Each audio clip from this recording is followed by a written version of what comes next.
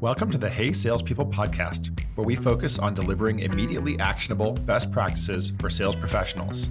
I'm your host, Jeremy Donovan from SalesLoft. Hey salespeople, today it's my great pleasure to welcome Kurt Huesner to the show. Welcome, Kurt. Thank you. Good to be here.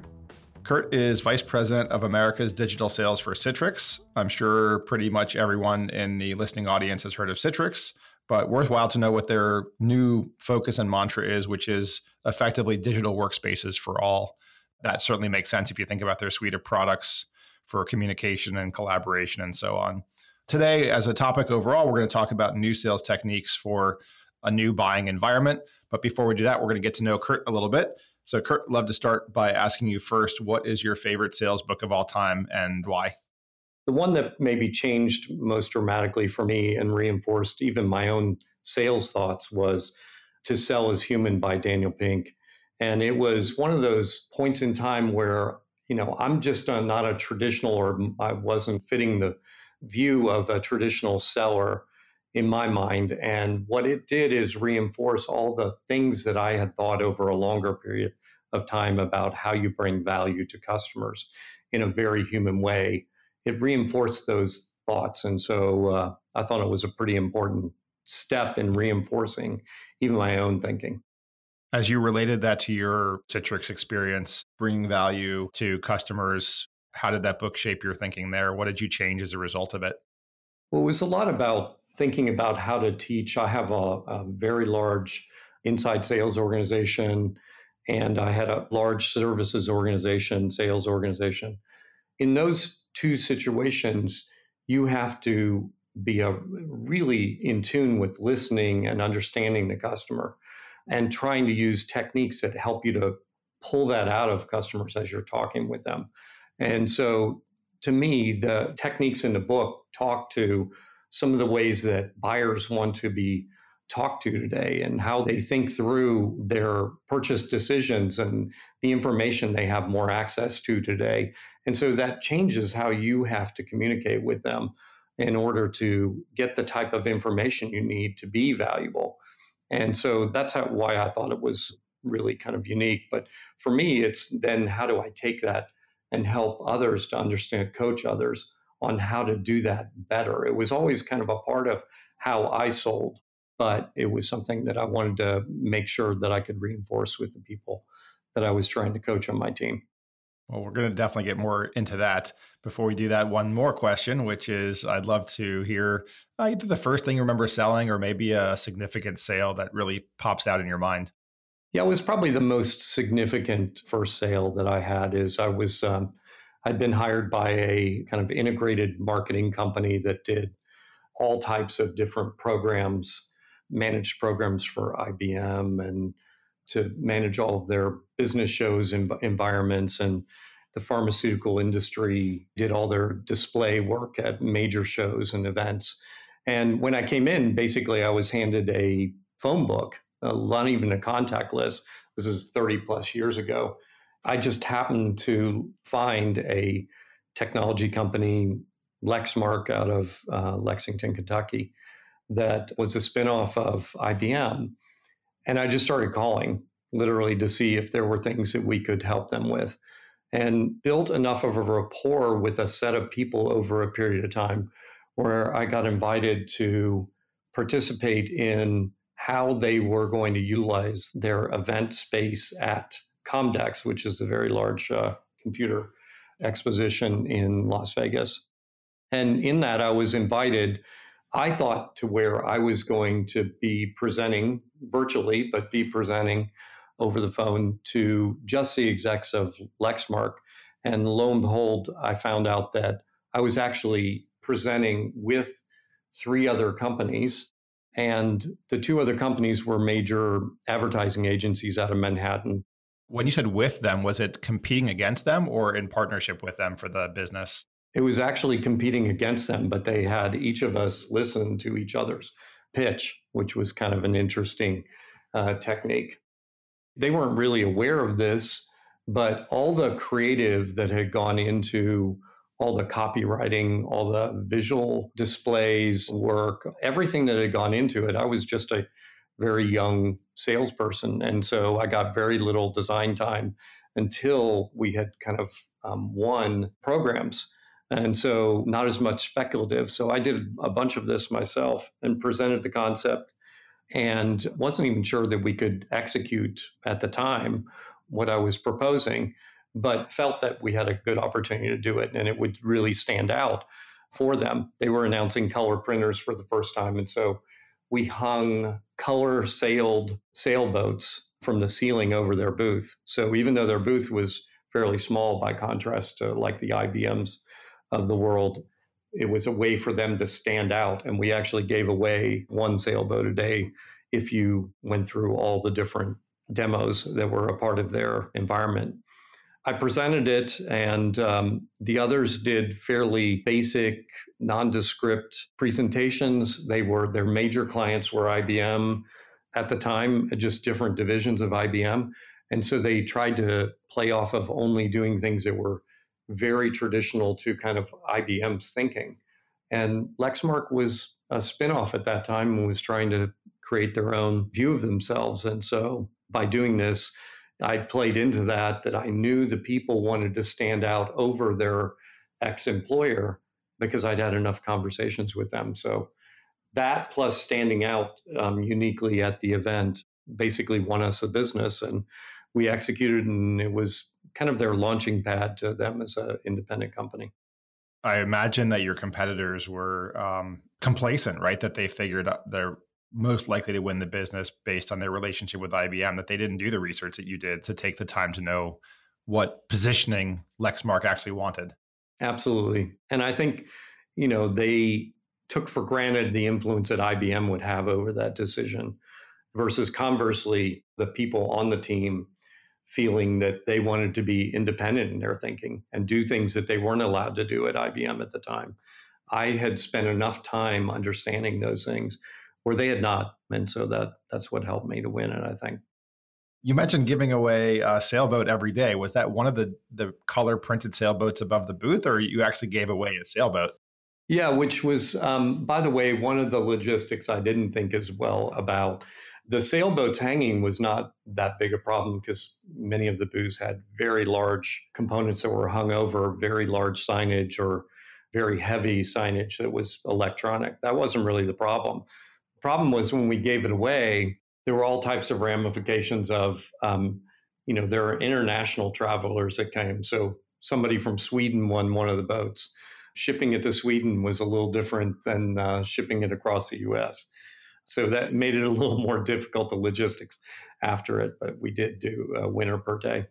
Wow, I guess a little less expensive to give away the giant paper sailboat than it would be to give away a real sailboat or to ship, let alone ship a real sailboat to Sweden. Yeah, they were kind of smaller, but they were still pretty cool, and it just gave them this visibility. Of course, who expects to walk through an exhibit hall and see a sailboat hanging from the ceiling? So you wanted to go see it no matter what, and so it was very successful. I think your story leads naturally into our topic of how selling has changed and the advice that you have for salespeople and for leaders around that. Just to frame that a little bit, I mean, you mentioned kind of early on having a phone book, and there's a modern equivalent of the phone book, which is data services like ZoomInfo and many, many others, LinkedIn, obviously, as well. You hear this all the time, right? That it's harder to get in touch with people. Is that really true as you reflect back through the years? I think just different. In the past, you had a desk phone. Unless you were sitting at your desk, you weren't picking up the phone. You didn't have the accessibility of a cell phone.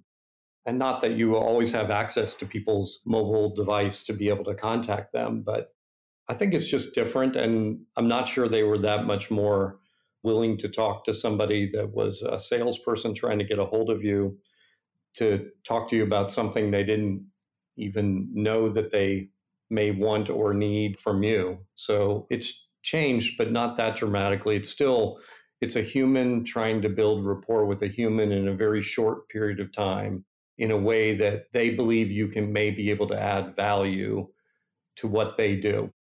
So that's kind of complex to do in really short increments. But that rapport part, I think today people get very hung up on just the number of dials. And to me, I'd rather see less dials and more contact and meaningful contact where you're engaged with them and trying to have some type of conversation. To me, that's what's most important. I guess the dials thing though, and or the emails or social touches or whatever types of touches, right? I think that is simply to like get the first meeting. Do you recommend to your sellers to do something significantly differently than the sort of that volume of activity? We still look for volume. There's a certain amount of activity that you have to do to get to a certain number of people to get a certain volume of interaction and on into the rest of the demonstrations, et cetera. Clearly, we do that, but we do try and focus on how do we teach people to try and do the things that are required to build rapport or value in very short increments, and then get them to commit to just trying something with us that allows us to at least have different interactions where we can build that value over time. Now, if we weren't very compelling as a set of products that we have as a company, it may be a little harder than what I'm describing, but it doesn't mean there isn't plenty of competition out in the world, and there are for the same types of things that we do. And so to me, it gets back to that human interaction. One on one is what's so important, and how do you take advantage of that? And it could be, like you're saying, I mean, I'm talking about the actual engagement that's over the phone, but it's just as important all the different interactions between the individuals. How do you make that as compelling and not look as generic as it can at times look when you're doing volume? And so that's the personalization part of it, I think, is really important. Yeah. And to your point on personalization, I recently looked at the opportunity generation rate per thousand touches. And the range, kind of typical range, is the bottom 10% or so is about one opportunity per thousand touches. And the top end of that range is more like 10 opportunities per thousand touches. So that gets kind of at your point that the best salespeople, and generally it is the people who personalize, can be a factor of 10 more effective. And that allows them to, in theory, either have less activity. And I think that is often what the case is, right? Is it's, you can't have both. You can't have an extremely high activity level and an extremely high personalization level. There's a frontier that you can't really cross just in terms of time. Yeah, and I think if you go back to the Dan Pink book, what he tries to point out is everybody's in sales and everybody's a salesperson. If you're trying to influence or have something happen on your behalf in a business environment, which is a pretty high percentage of the population in those companies, it's about influence and rapport that you build that value. How do you do that in short enough increments that you start building a trust between the two individuals? I think it also dismisses some of the belief that it's just great salespeople. Are there people who can actually understand and portray the things that they're trying to do with that customer?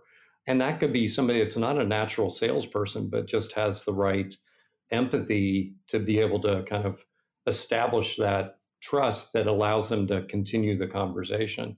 That's not always just a great salesperson. That's just somebody who's good at, and maybe the right situation with that right individual where that connects, or it could be where the value proposition connects.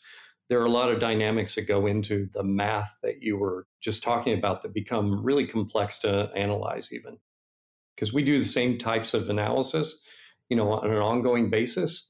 The correlations, yes, there's some correlation to the stronger salespeople, but it's not always the things that you would intuitively think of in the past. And those are some of the things that are described in Dan's book.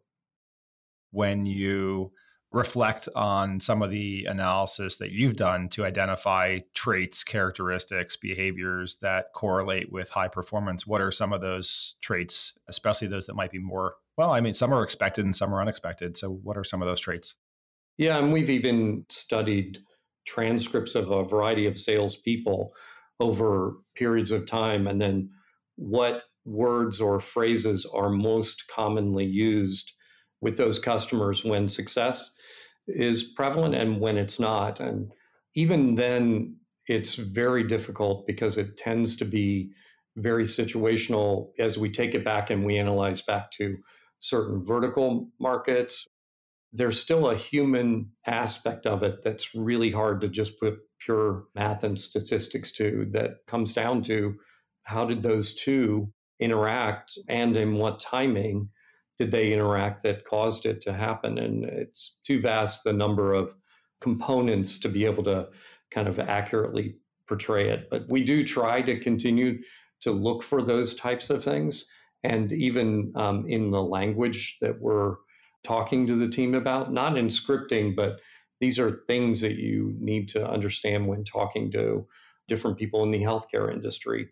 If you're not a pure healthcare salesperson every day, then you need to be able to understand what the language is that you need to use with those individuals. So we try and do things that make people more sensitive to those, that can help them to kind of maybe get past some of the rapport portion of it. But it comes down to the individuals. With respect to the rapport part, you did mention several times building trust through these nuggets of value. If I kind of reverse your role, right, from sales leader to sales buyer, right, because I'm sure people are pitching to you all the time, what do you look for when someone tries to initially engage you and then, work with you to position their solution? Yeah, it's probably a little bit of a bias off of my own work that I did or that I try and inspire my teams. I do quite a bit of research of all different types, trying to understand the individuals that are a part of that decision, that could influence it, or things that might be influencing the company. So I do a ton of background investigation of my own to make sure I'm as informed as possible. So when people come at me in a very generic email blast, they're not getting through. I just have spam filters on all of those things as quickly as I possibly can. So it really has to be some way that they're engaging in me that demonstrates that they've done some investigation and understands who I am, what I'm doing, and what might be valuable to me. And there's enough information sources today, by contrast to at the time when I initially started selling, that I think some salespeople are just lazy about it or try and do it at such scale that that personalization doesn't come across. I think it's really important that I look for in people that I may talk to is that they understand what we're trying to do. Can you reflect maybe on something recent that you purchased where you felt the salesperson truly added value to you during the pre-sale process? In the case of SalesLoft, we've actually had a really great experience.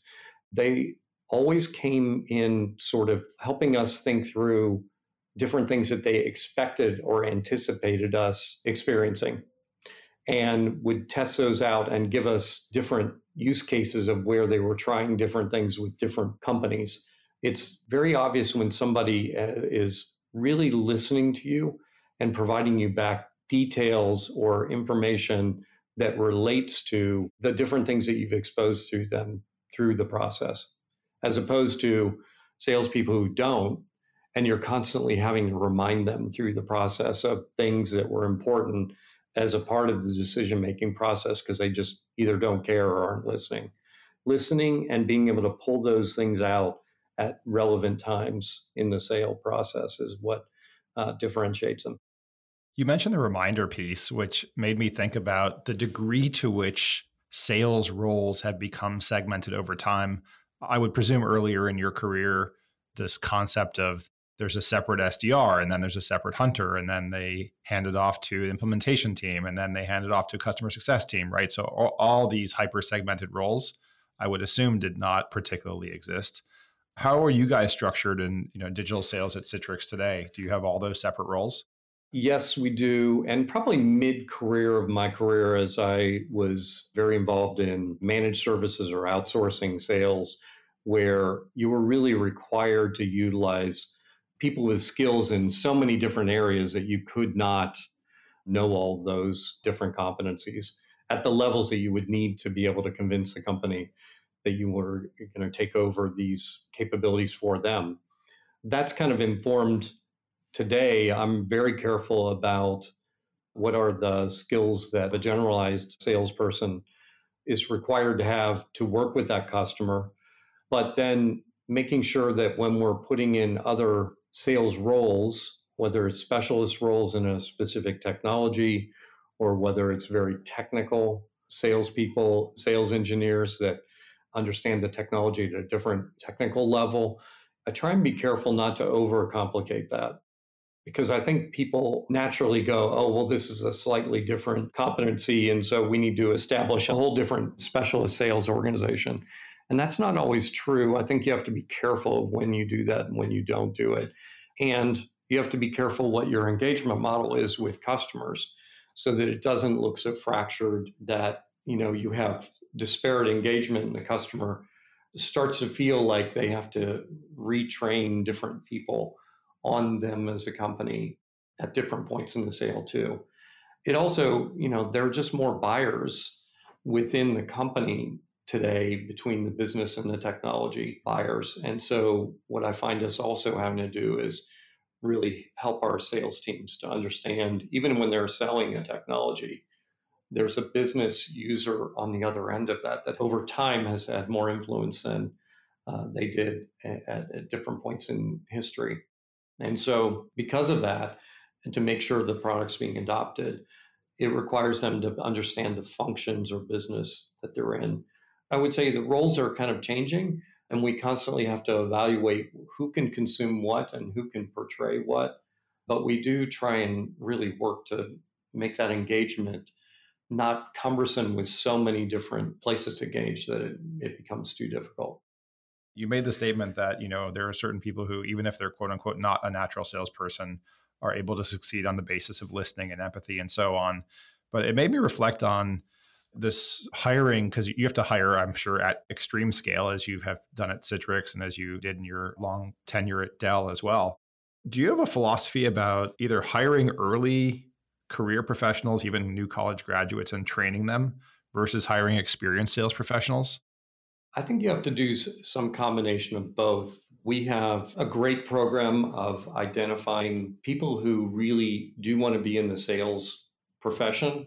And so we actually seek out and try and hire the best salespeople right out of college that have stated that that's their desire to go into sales because they have an energy and enthusiasm to really learn selling versus trying to necessarily retrain somebody or convince somebody that is just trying it because they don't know what they really want to do. So we've tried to be much more specific about trying to hire people who want to be in a sales role.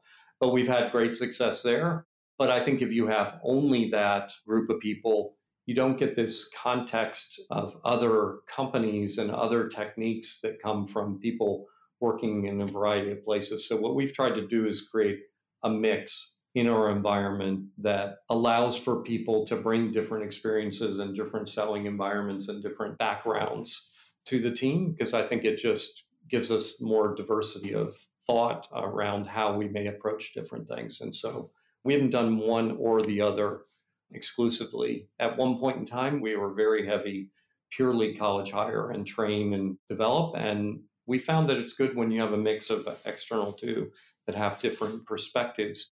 With respect to hiring those experienced sales professionals, what do you personally look for as signs that someone's likely to be successful or signs that you should avoid somebody? I think what's really important is to do ongoing research and development of talent that you'd like to bring onto the team. I think we tend to get so skewed towards when do I have an open headcount?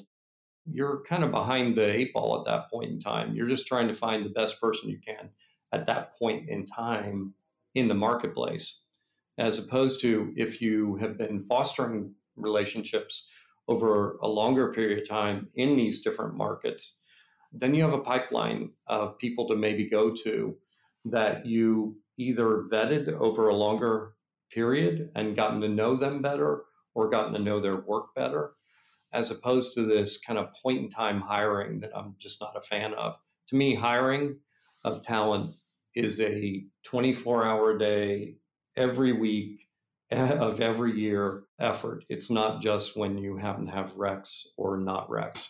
Success comes from, do you know them and can you slot them into the right spot too for them?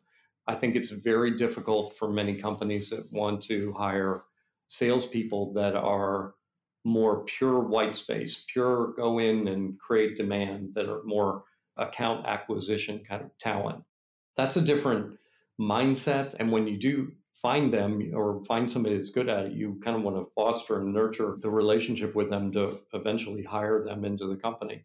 But that's very different than maybe an account manager that's somebody better at managing the ongoing penetration and retention of accounts. So you have to know what you're looking for in the role as well to try and match those things up. We have listeners, obviously, who are salespeople looking to become managers, managers looking to become VPs, VPs looking to, ultimately become CROs and CEOs. As you reflect on your transition from, manager or director to VP level in a significant tech enterprise company, what are some of the things that you think were epiphanies for you that you've learned and wisdom you want to pass on to the new generation of sales leadership? I think hiring and getting the right team is at the core of your success. It is one of the most important jobs and one that we don't focus on enough. So that would be one. The second one is the ongoing coaching and development that you're doing for those individuals. And so a lot of the effort I try and place, and even kind of the sensing that I try and do inside my organization, is how much of that coaching is happening in a day-to-day, one-on-one. How are they helping in not just a critical way, but how's that manager getting in and actually working with the person, showing them how to do it, or teaming them up with somebody who may be a pace setter. If they don't seem to respond as well from the coaching, even that the manager's doing, are there other people that can kind of influence that, whether peer-to-peer or on other teams across the organization? So that one-on-one coaching has to be there on an ongoing basis, at least for the people that are going to perform at the highest level and be as adaptable in today's market environment. There's changes happening in sales. There's so many changes happening in the business environment that they have to be able to adapt to, that you need people that are constant learners. Those two things have to come together. Otherwise, it's very difficult to be successful in a systemic way. Well, Kurt, it was absolutely fantastic chatting with you and getting your wisdom. If people do want to get in touch with you, what's the best way for them to do that?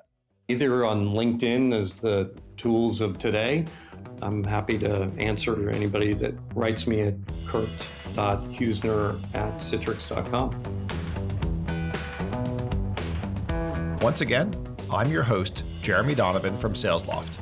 Laura Hall is our executive producer. Our artwork is by Greg Klingshirn. This episode was edited by Peter Lopinto. Subscribe to us on your favorite app to learn more immediately actionable best practices from our awesome guests. Thanks for listening to the Hey Salespeople podcast.